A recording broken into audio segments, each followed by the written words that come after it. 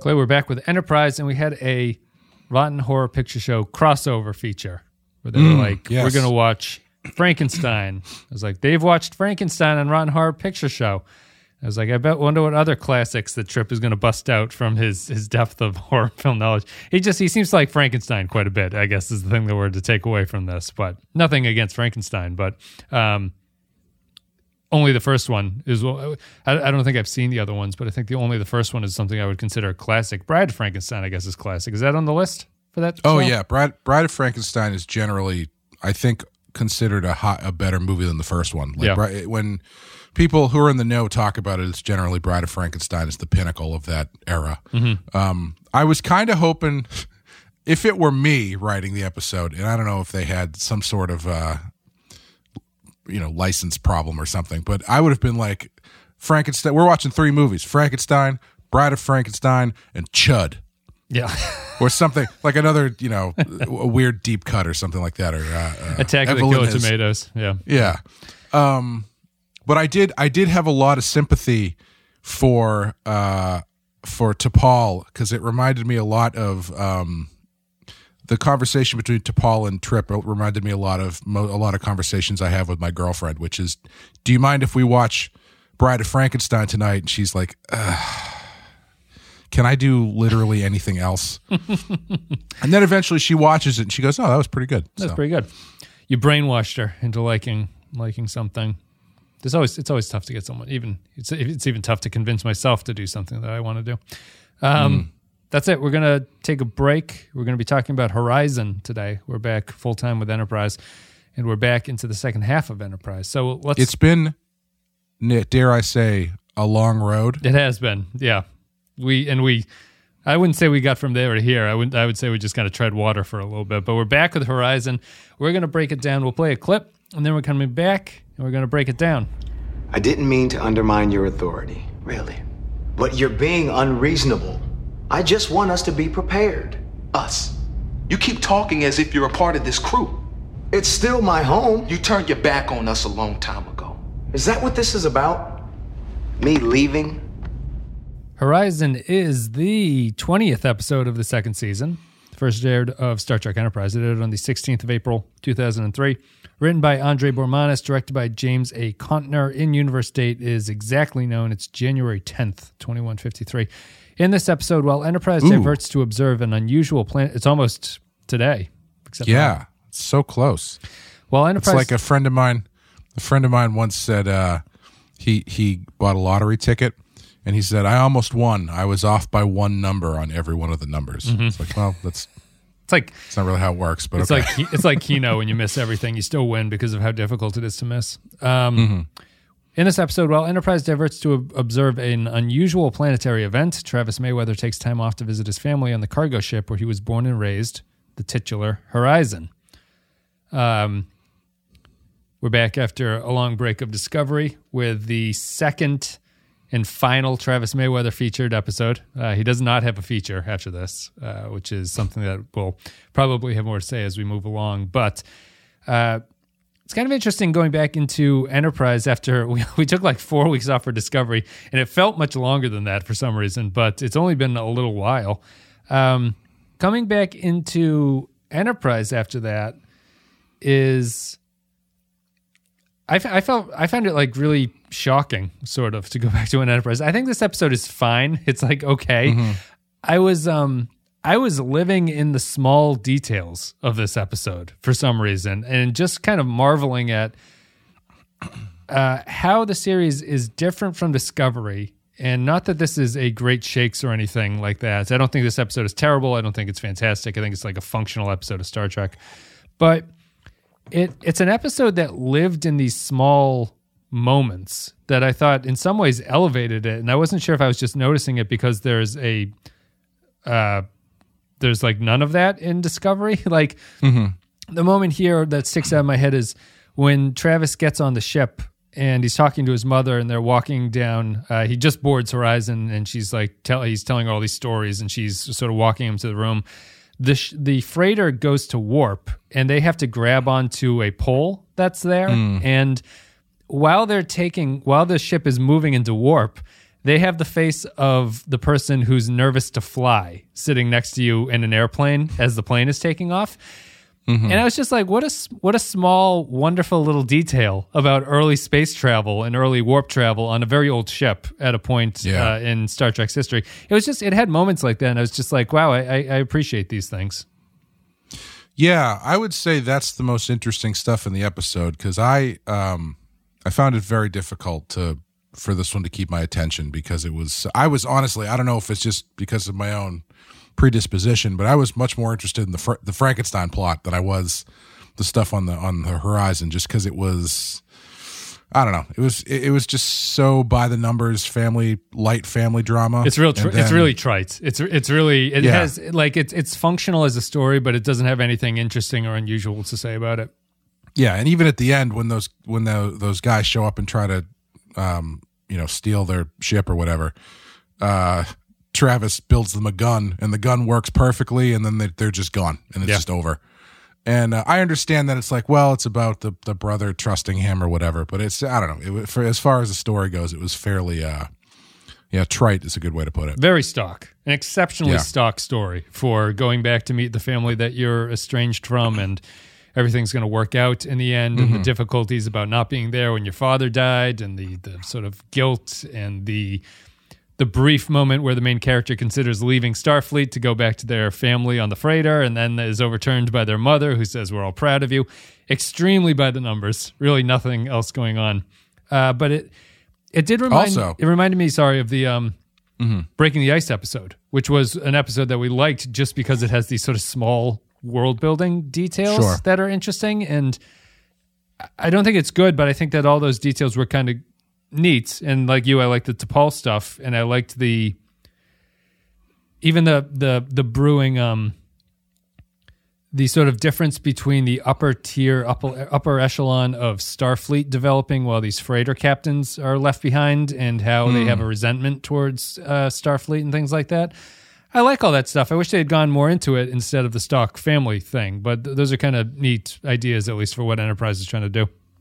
Yeah, I kind of wish if they had gone a little bit different way with that, because Travis's friend. Well, first I was going to say, what a big ask from Travis for them to go only 10 hours out of their way. Yeah. It's like I'm driving to New York and someone is like, "Oh, that's awesome. Could you drop me off in Ohio?" Yeah. And I'm under the impression they had to get there by a certain point so they wouldn't miss the volcano or something. Yeah, so it's kind of a big ask. But when his friend shows up, I can't remember her name, the girl who shows up like halfway through to talk to him. Yeah. And she talks about how they've missed some of their drop-offs and stuff like that, implying that Travis's brother is not pulling his weight. Yeah. I kind of wish the story had used that a little bit more, where maybe the problem that they get into is somehow born out of that, instead of just randomly being attacked by people that happen to come by. Right.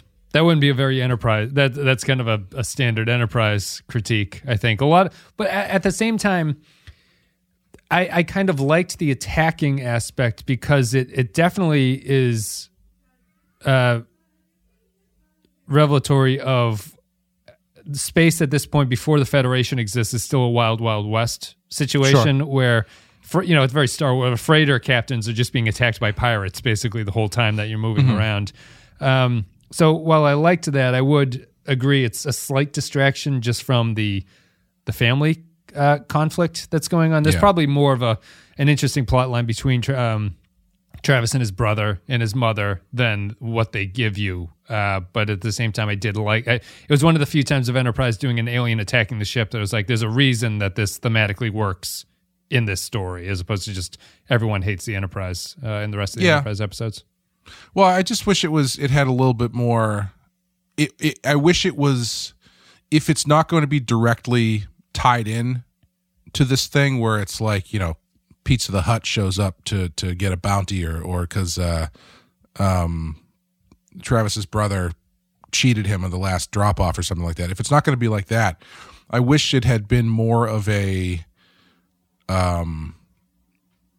catalyst for bringing into view the stuff that you were saying about the difference between Starfleet and these freighters who are much less equipped and have kind of fallen behind technologically and stuff like that. Because I think you can get out you can get more interesting drama out of using that as sort of a cover for the arguments, the family stuff. You know what I mean? Where it's like that Travis and his brother get into an argument about what's happening and his brother's blaming Starfleet for this, but he's really blaming his brother because his brother isn't there anymore, that kind of thing. Yeah. I would personally have amplified it by, I do like the idea that human society is putting all of their eggs in the Starfleet basket, and like in a way that resources are maybe being taken away from the freighters and stuff like that, because they're trying to build this fleets of starships that are going to go out there and be the new cutting edge aspect of how humanity is. And you know, it's kind of the political era now, but it's like I wish that they had gone into the people left behind by this change more, and that it was you'd have to probably paint Starfleet as a little bit uncaring in some ways, which is probably something that the show doesn't want to do. But at least Starfleet is so focused on their goals that there's this entire subclass of people who are left with jobs that aren't really all as glamorous as everyone else is allowed to have, and that are sort of fading off into this irrelevancy in the near future, because we're not going to really see these people in the near future. So they do die out at some point. That would have been nice to have it be a little bit more personal there. And that was also, I don't think you have to paint Travis as greedy, but I think there's a legitimate anger about his family feeling that he left them behind if they explain that a little bit more. Yeah. And what I think that also would do too is I think it would allow you to draw a starker contrast between Starfleet and the Federation. Because I don't think it's a problem to paint Starfleet in that light, because Starfleet in and of itself is a military exploratory operation. Yeah. The Federation, on the other hand, is the thing that has the values. Yeah. The Federation guides Starfleet's values, and the Federation doesn't exist yet. And I think ascribing too many of those values to be interchangeable with the Federation and Starfleet is kind of cuts you off from interesting story avenues, and also kind of is like, you know, puts you into this weird position where it's like the military is always right kind of thing. Yeah. Which is not what they're about. Yeah. Yeah. I think that's true. It's a good, I would have liked that to have been a background running subplot in Enterprise. I think that's kind of interesting. That because sorry, I didn't mean to cut you off. Well, Reed would fit into that as well. Like Reed's sort of military background is that conflict on the ship too. Yeah, and like the show is about the formation of the Federation, and it's in theory, Enterprise is about driving towards the creation of the Federation and why the Federation is necessary. And one of the ways you can show that is by Starfleet maybe not always going the way that the Federation would, and realizing why that's not the right way to go. Not entirely dissimilar to what we talked about in Discovery, where it's like, if it's about the creation of the Federation or the recreation of the Federation, show why that's important and how things need to change in order for that to be a thing. Right. Yeah. Yeah. I definitely would have liked that. It's tough to. It's not really a criticism of this show, because I think that that's such a big idea that's probably deserving of a backgrounding subplot that's going on. Yeah. If they were to focus on Mayweather more, I think that he's the character to focus on that. It would also pairs him against Reed more naturally, and that they are kind of in. The show could have written them as two opposite perspectives of that problem, which is that Reed comes from the military background, which is not particularly. Doesn't value Federation values. It values a kind of protectionist ideology, or like a sort of like, we're here to get the job done, as opposed to a value underpinning it in terms of exploration.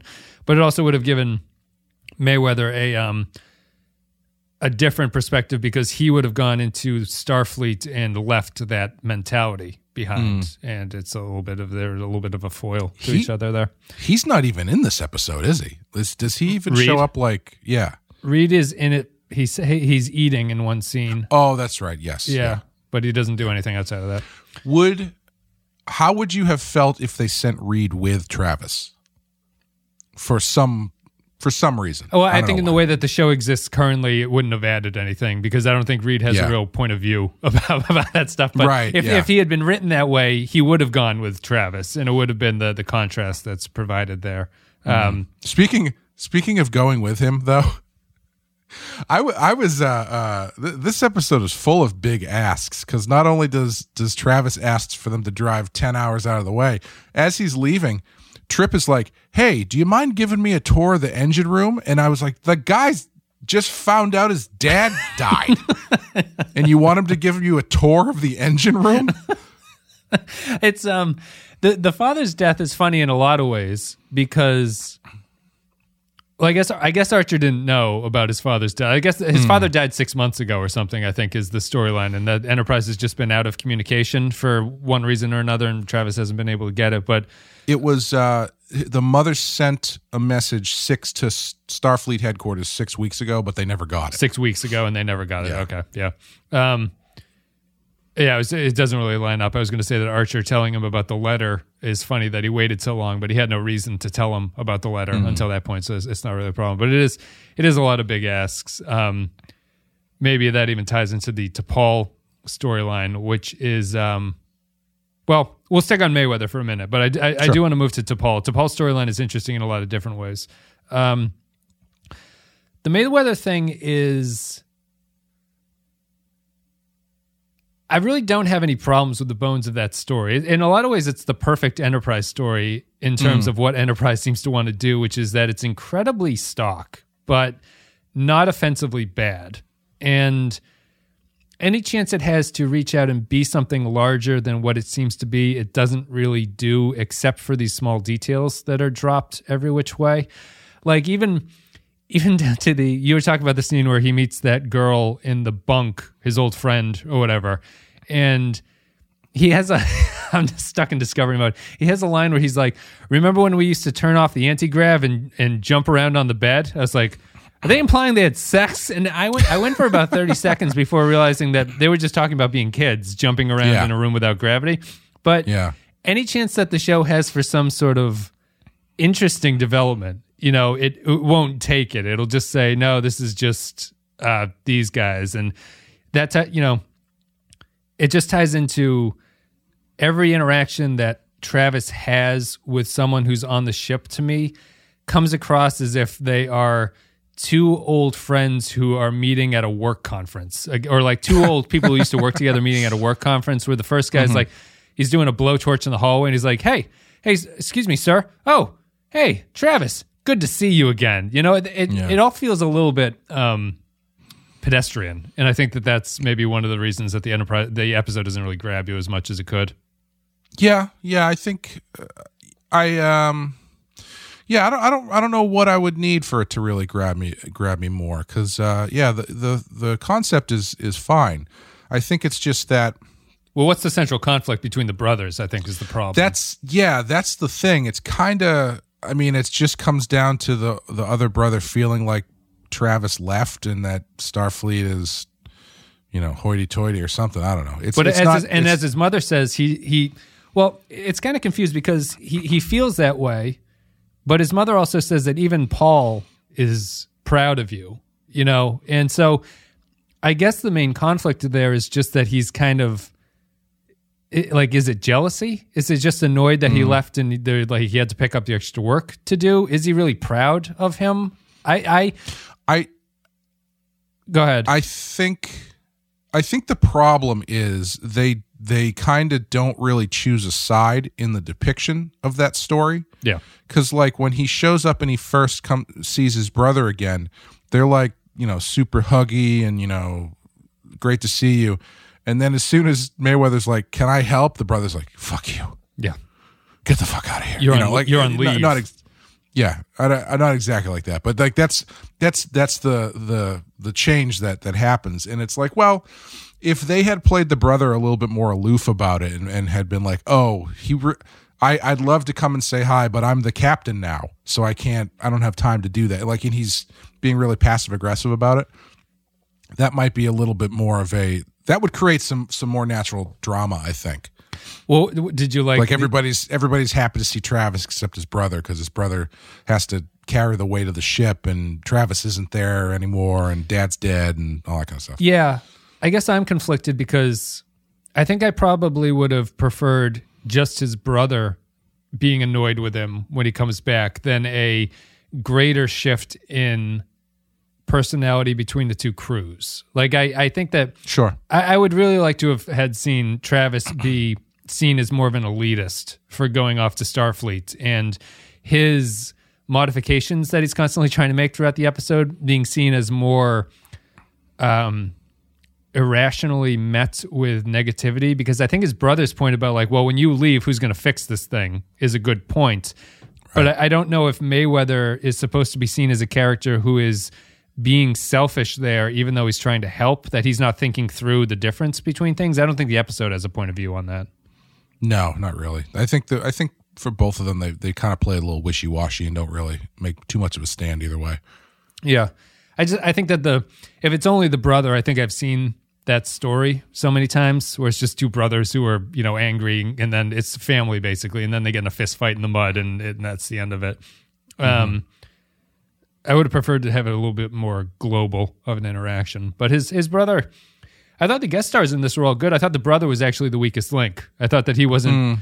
I thought that he was bad at being a captain. Although I wonder if that was intentional, that he was not supposed to be good. He doesn't seem authoritative in a way that the mother does, and even the friend and the other people like that. Yeah, I liked the mom. She was good. Mom was good. Yeah. That's pretty much it. Although I feel like Travis and his brother, acting chops wise, were kind of throwing the same energy back and forth at each other, so maybe it didn't stand out as much. Really? Yeah. I think I like Anthony Montgomery okay enough. I don't think that he's bad enough to. No. He has one emotional when he's crying about his father, I think, which came across fine. I didn't think that it was forced or anything. He's competent. Like, I guess the main thing about his competence as an actor is just that I don't really understand why the show doesn't write him more frequently than they choose to. There's nothing wrong with him, and he's got a kind of his main problem maybe at this point is that he doesn't particularly have a point of view as a character. So if you're writing for him, you're not particularly inclined to do anything because you don't know what he's actually supposed to represent. Yeah, if he was written more like, say, like Bashir is written, as Mayweather is the one who is gung-ho for Starfleet and what Starfleet means and the future of Starfleet and all that kind of stuff, then you put him in this situation, I think you get a lot more starker contrasts drawn, and a little bit more drama baked into this confrontations he's having with his brother and his old way of life and stuff like that. But he's not. He's just kind of there.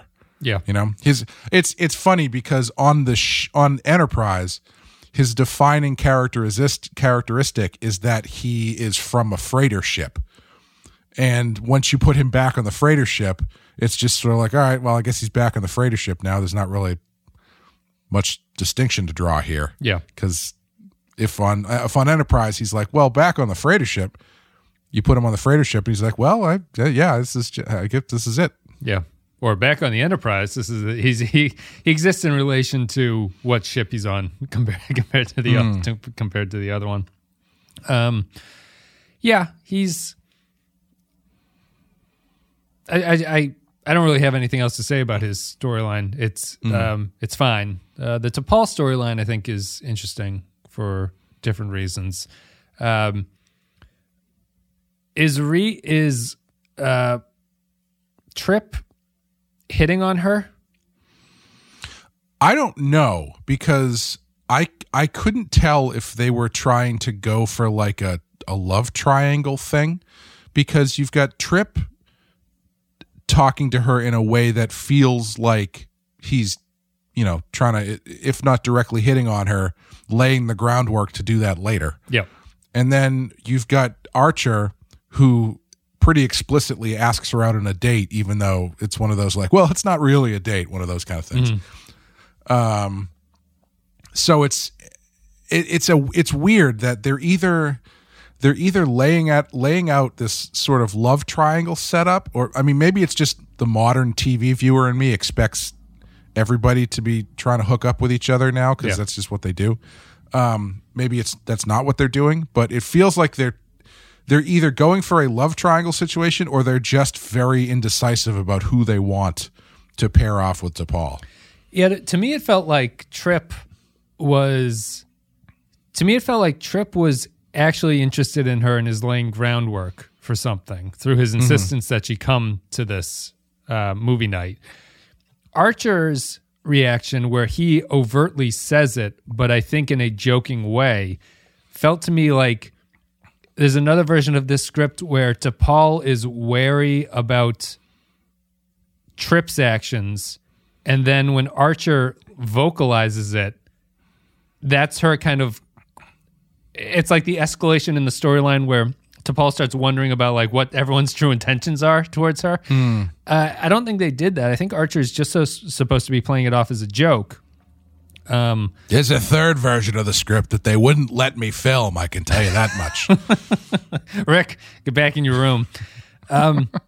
It felt like the focus was there in a way that I'm not sure was intentional. And I don't know if the writer just thinks that Trip is just trying to get her to do something and Archer is just being like, following the T'Pol storyline that they've had of T'Pol should ingratiate herself with the crew more frequently. It feels like it falls right in the middle of all that stuff. And while I like the payoff to it, which is that she throws Frankenstein back in their face, I don't know if the payoff was really built off of what came before it in the first place, and whether or not that they're supposed to be showing T'Pol is not willing to be ingratiated, or if she learns something from it. But the takeaway she gets from it is not what I expected her to have, even though I liked her takeaway from it at the end.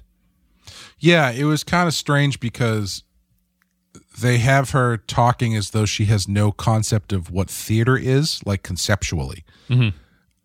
Which I found a little bit hard to believe because the Vulcans don't have some form of theater. They must. Vulcans like art. Yeah. They like books, clearly. Yeah, because she's like a bunch of people sitting silently in a room. I don't understand how that's a benefit to anybody. You're not going to the right theaters, honey. I like what she takes away from it. Yeah, but I also was a little bit surprised that she. It seems like it starts off as her not understanding the point of the gathering at all, and then on the other side of it, she's like, "Now I understand the point of horror movies," which I can appreciate because, like, I really appreciated her being reticent to go into it, and then she comes out on the other side and she's like quoting the movie and shit on the bridge. Yeah. She takes a different perspective on it, which is that they should have brought her to see. They should have played Army of Darkness when they saved the people at the end. She would have said like "Hail the King, baby" or something at the end. Yeah, I like the ending just because I think that that's kind of a neat in-universe read of Frankenstein for the Vulcans to have about it, about the irrational mob that is humanity reacting to them introducing themselves to her. It's just, I guess that if the episode is trying to get her to become ingratiated with the crew, it doesn't end with a moral that does that because she kind of shows her separation from them in a way, which I don't think is a problem. It was just, it confused me by the time that I got to the end of it about what T'Pol is supposed to be, where she's supposed to be on this journey with them. But I liked it conceptually more than maybe I liked it execution wise. But I think even along the way, it's not totally sure because there's that when they're watching the movie, she goes very quickly from, grading papers or whatever she's doing while watching it into telling Phlox to shut up because he's talking too much. Yeah. So it's a little bit of a vague journey for her. little bit. But I agree. She She probably. I think she would enjoy Bride of Frankenstein quite a bit. She should watch that one too. Yeah. And if anybody hasn't seen it, the other one, Son of Frankenstein, not talked about very often, but worth a watch. It's actually where a good chunk of the stuff that ends up in Young Frankenstein, the Mel Brooks movie, actually comes from Son of Frankenstein, and it's amazing how like a direct lift it actually is. Yeah. There's almost no joke added, and it's still funny. But it's Boris Karloff's last performance as the Frankenstein monster. It's pretty good. It also has Bela Lugosi in it as well. She talks about how Vulcans have some sort of mental exercise, which is similar to a horror movie, where they're shown disturbing imagery in order to try to stir an emotional reaction. Kind of like practice for Vulcans, I'm assuming, just to be shown horrible stuff and then just to not feel anything about it. I was waiting for the end where the Vulcans have heard of horror movies, and she shows the Enterprise a Vulcan horror movie, and it's just everyone running out of the theater screaming in horror because the Vulcans are so good at not being terrified that their shit that actually makes them terrified is horrific and inspiringly horrific, I think. Yeah, it's like Takashi Miike's Audition or something. Yes, with a man vomiting in the bag. Yeah, a man in a bag and a person eating their own vomit out of a dog bowl. That's what I expected. Also a great movie. Yeah, it was kind of a neat tie-in metaphor, though. Like we comment a lot of the time that they choose stuff that is just past like its copyright period, and they can freely include it into a Star Trek episode. But here, the Doctor, like, I thought that their conceptual understanding of horror movies was kind of a neat way to tie it into Star Trek, where even Phlox is kind of talking about resurrecting people and what the science behind things would be, and to Paula's position about what the actual theme of Frankenstein is to her. I thought it was one of the rare cases where Enterprise comments on actual existing culture in a way that makes sense in the 23rd century or wherever they are. Yeah, it's I was actually a little bit surprised that Trip and Archer were so surprised by T'Pol's read on Frankenstein. Yeah. Because that read of Frankenstein, them, I think it's she's insulting them, I think, with that take on it, which is maybe her point as well.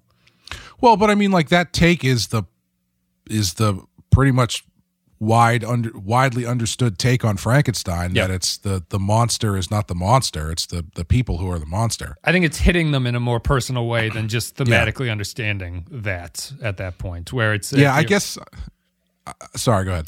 Well, it's just that you can kind of understand Frankenstein and be like, I'm not racist or I'm not bigoted. I understand this movie, but I'm not that way. And T'Pol is saying, remember when you guys freaked out when we showed up? Yeah, that's the thing. You can recognize that stuff in other in areas that don't involve you and feel good about it. But when somebody else recognizes that in you, that's when you kind of are taken aback by it. Yeah. Do you think she means to lash out at them for that? That's where the dating would have hit me. If she was trying to fend off their romantic advances, I think her trying to insult them at the end would be a Vulcan defense against that. You know what I mean? Yeah. Yeah. I don't think that's what they're implying, but that would have been the way to go. I think she's just being honest and is not even really aware that she's impacting them that way.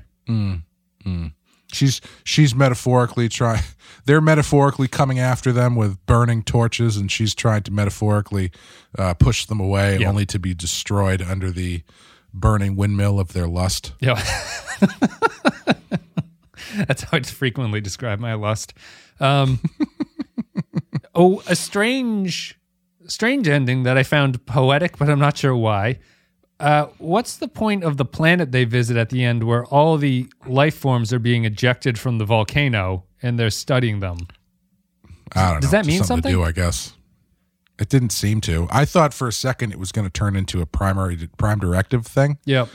But no, they just seem to be there to check it out, see what's going on. There's nothing thematic about being.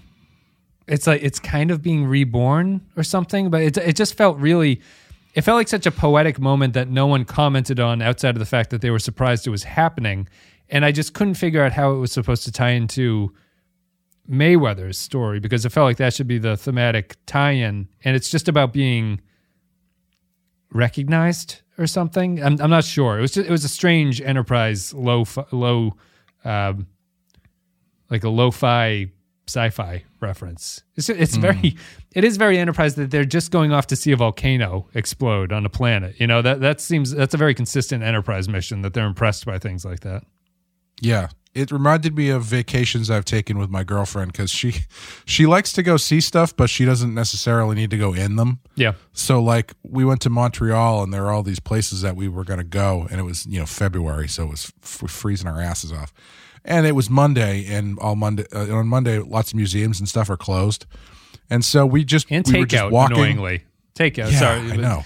Monday's the day you want takeout because you're easing back into it, and they're like, no, we're closed on Monday. We have a coffee shop up the street from us that makes amazing coffee and has great bagels and everything. And they're right by a bus stop, and they're closed on Mondays. Like, you'd think that would be the day they would make all their money. But anyway. Yep. But yeah, we have a tendency when we go on vacation where it's like she really wants to go to this museum or something, and it's not so much that she wants to go in it, she just wants to see it. Mm-hmm.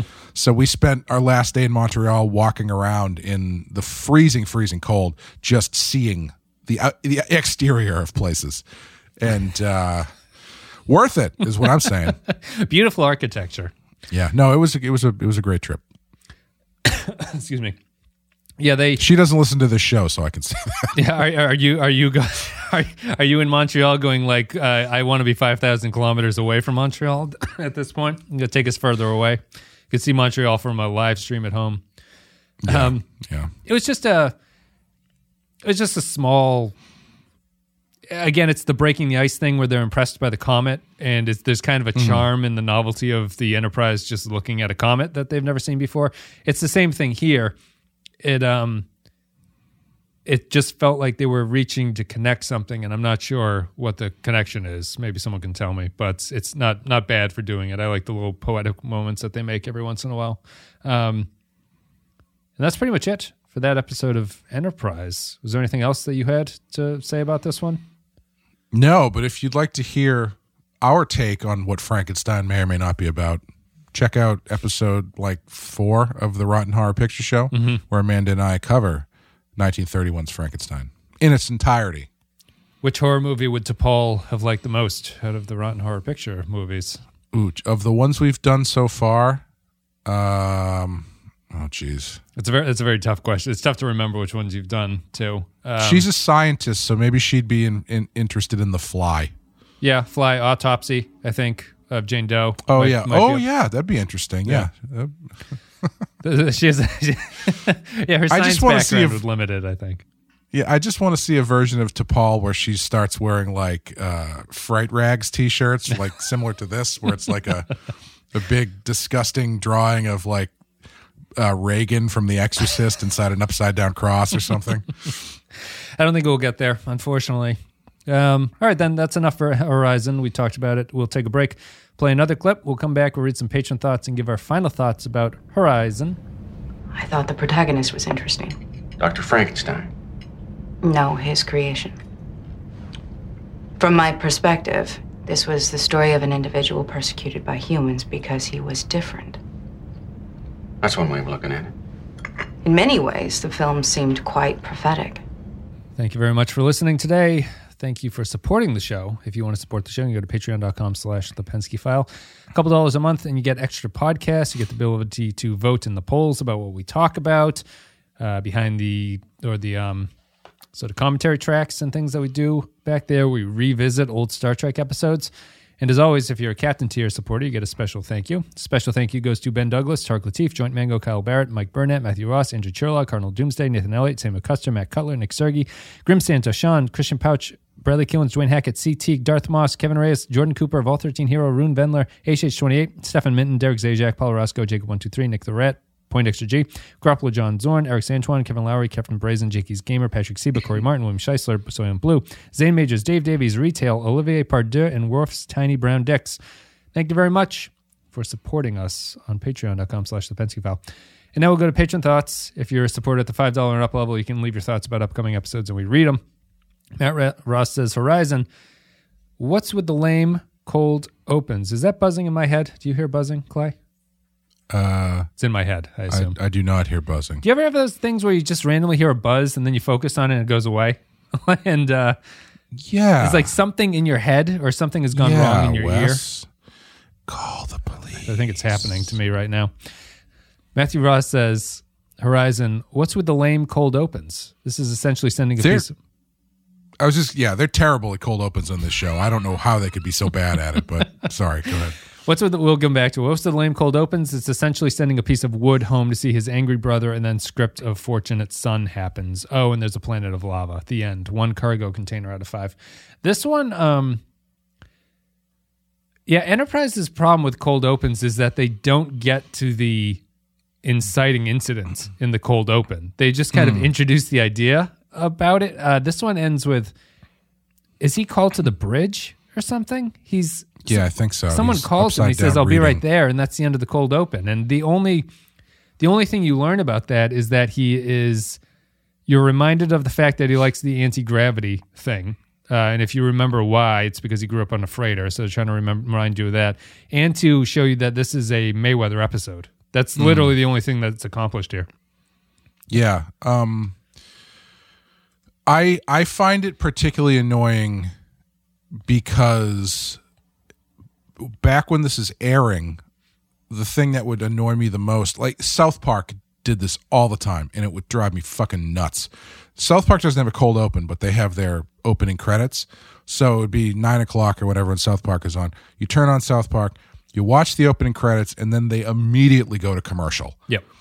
And so if you tune into The Simpsons would do it too. If you tune into Enterprise and you get this cold open, which is just this cold open is a great way to describe it. It's 30 seconds of not much. And then you go to 5 minutes of commercials. It's like, ugh. You're not doing a great job of hooking your audience member into the episode you're about to show them after commercials. You're rewarding the chronically late, I suppose, who are going to miss the ads and won't pay any story price of not having been there for the very start. You can check in right 5 minutes in. It's funny you say that because they seem so slight on this show that it almost feels like a conscious decision with that in mind, where it's like, a lot of people show up late to this show anyway because they don't watch the credits or whatever, because they're probably skipping it because of the fucking theme song. Yeah. It makes it more, it's almost more of a bold choice to do something dramatic in the first opening minutes of when you were doing network TV and everyone had to tune in at the right time, You're almost disincentivized to do that because of the risk that someone's going to show up 5 minutes in and go, what the hell is going on? And then get to the end and not realize that the first 5 minutes were vitally important to it. It's kind of like, because Columbo would do that, right? Like the Columbo opening clue, you kind of always know who the killer is, but the Columbo opening is always revealing what. Am I misremembering Columbo? Like you always kind of see the crime or something, don't you, in the opening? Yeah, I think generally on a lot of those shows you do. Like I think they still do that on like Law and Order. A lot of times you'll see the crime before the credits or something like that, which makes sense. Not that it's vital to see, but it's nice to get the context of it. A Latte Librarian says, Horizon T'Pol is one of the best Vulcan portrayals in all of Star Trek. Blaylock knocks it out of the park. Hopefully this is the start of Mayweather turning into a real character, though if he's going to ask Trip to get the alien tracker off his family's ship, why would he lie to the captain about what happened while he was there? The call out to having families and therapists on starships was a nice touch. 3 underground microbes out of 5. I did like the TNG references about having a therapist on the ship and families and things. I also, that's an instance where I think that was a good character conversation, because you've got Mayweather, who misses his family and wishes he could see his family more, saying, it would be great if they had families on the starships. And then he's talking to Reed, who is more of a military guy and doesn't like his parents. And he's like, I don't know. I think that would be awful.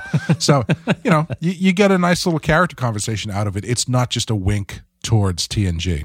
Yes. Yeah, good point. Speaking of cold opens, the greatest cold open I've ever seen, just because of how long it is the 2009 remake of Friday the 13th, where I believe the credits don't show up for about 25 minutes into the movie. Yeah, because they actually essentially do an entire truncated Friday the 13th movie to get you through Jason's mother and Jason showing up and for the first time and killing people. they do that, then they give you the credits, and it's like it's got to be at least 25 minutes to half an hour into the movie. Let's see here. Check out the Patreon for all coverage of Friday the 13th. Starting this month. During this month. Point Extra G says, reminds me, I have to put a poll up for the patrons. I haven't done that yet, so this will go out, and maybe there'll be a poll at this time. Excuse my lateness. Point Extra G says, what type of episode should Travis get for his go at the lead? How about a perfectly forgettable one? The episode is like Travis. There's nothing really wrong with it, but it doesn't do a whole lot for you, and you kind of forget about it. So really, this episode and Travis are the perfect pairing. Nick the Rest says, every time we talk about Travis, I still get a little bit salty that they didn't go with him being a time soldier. That would have been so good. Yeah. Anything. I think that's the I was actually thinking about it because the Phlox and T'Pol scene I liked because those two are clearly written to be the opposites of each other in terms of their species defining nature, where T'Pol is very reticent towards the humans and Phlox is all about absorbing whatever he comes across and is very happy-go-lucky. I think there's kind of a problem. I was just going through I was like watching that scene. I was going, I think a problem with Enterprise's cast is that there's not enough aliens in it, really. Mm-hmm. And then I was going, well, that's just kind of a shorthand way to say that I wish the other characters were written with more depth to them, really. Like, they don't have to be aliens, but they just have to have some kind of thing going.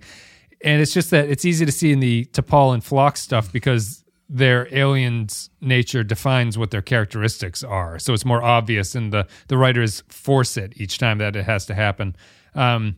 But like Hoshi, Reed, Mayweather, that's a big portion of your cast that I really can't define what their thing is beyond the most surface level of characteristics. Yeah. Nick the Rat says, Horizon, Mayweather. I give this 3 Mayweathers out of 4. Like, imagine if Mayweather had been a time soldier and then he showed up in season 4 of Discovery. That'd be awesome. Like, he's got a direct link to the time period from which, I mean, even further back than the time period they came from. Yeah, that would have been cool. Yep, he was there at the temporal accords that outlawed time travel, and now he's here to warn everybody it was a big mistake. Kyle Barrett says, Horizon, according to Clay's Rotten Tomatoes list, the 3 best horror films are actually Psycho, Get Out, and The Cabinet of Dr. Caligari, but I guess they didn't have the rights to these movies. This is the second and final Mayweather episode of the series, and it's never a good sign when they bring in the character's extended family. If anyone deserves a Detmer-style rant about how they fly the ship and nobody cares, it's Travis. I wish the episode took on an almost meta slant and explored Mayweather feeling like he's wasted on the Enterprise and is tempted by the captaincy of his old ship. At the end of the episode, Travis should have turned to Archer and said, this galaxy is like a big pussy just waiting to get fucked, and walked back onto the Horizon to rule his shipping empire rather than stay on the Enterprise and do absolutely nothing for the next 2 seasons. 2 out of 5. Yeah, I would say this is a better episode than that episode of Deep Space Nine where, what the hell is Dax's second name? Jadzia or Ezri? No, Ezri, where Ezri Dax goes home for an episode, and it's just, ugh. So it's better than that one. Yeah, it's not saying much though. It's definitely, the extended family is definitely an attempt to flesh out a character that you don't know anything about or why they, like in Ezri's case, it's like, this character just showed up in our final season. We need to do something to expose who knows this character. Her family would definitely know her. How about we write a family episode? And there's just not many ways you can write a family conflict dynamic. You know, it's like all you really have is jealousy or latent tension. You know, spite. Yeah, it's there's not much you can do with it. Yeah, I think the reason it's weird because I do think that episodes like this are a crutch for exactly what the reason you're saying, but the irony is, unless you do have an understanding of who the character is before you do the family episode, they don't work. Yeah. You can't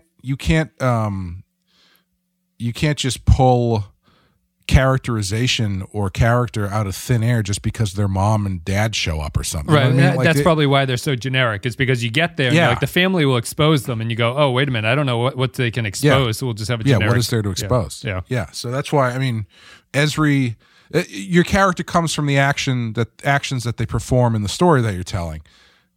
So then when you get to a family thing, you know the character and you understand where these tensions come from. It's not just the family telling you what the tensions are. Yeah. That's why the family episode of TNG works so well. Is because by the time they do that, you know who Picard is. You know where Picard stands and stuff. Yeah.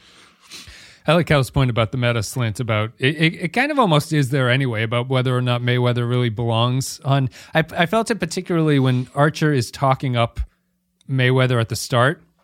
Mm-hmm. It just feels like a character Bible description, like the show Bible, and he's just like, "You're the best pilot in the fleet. You're great. God damn, you fly the ship so well, Travis. Like, I just can't. It's really empty, and they just have to make up the thing about the letter of his father, and his father's praise is equally vapid and empty. It's like, he's a great pilot. You'd be an asshole not to have him as your pilot, Captain Archer. So I would have appreciated a more meta take on it. Although, I also think the other thing I think about Mayweather is, imagine having a job where like this in his other episode of The Two Exceptions, where he spent 4 years. He probably learned his lines on the drive into the studio each day. Yeah. There's nothing. There's nothing to do as it, and he's getting. I don't know what he's getting paid. He's getting paid something. I'm assuming 95% of people in America would be happy to be paid to just come in every once in a while and do something like that. I'm sure it's unsatisfying, but I was just like, you got it made in the shade. If you're a main cast member that the writers just have no idea what to do with you, you just sit in the front chair and you go, aye, aye.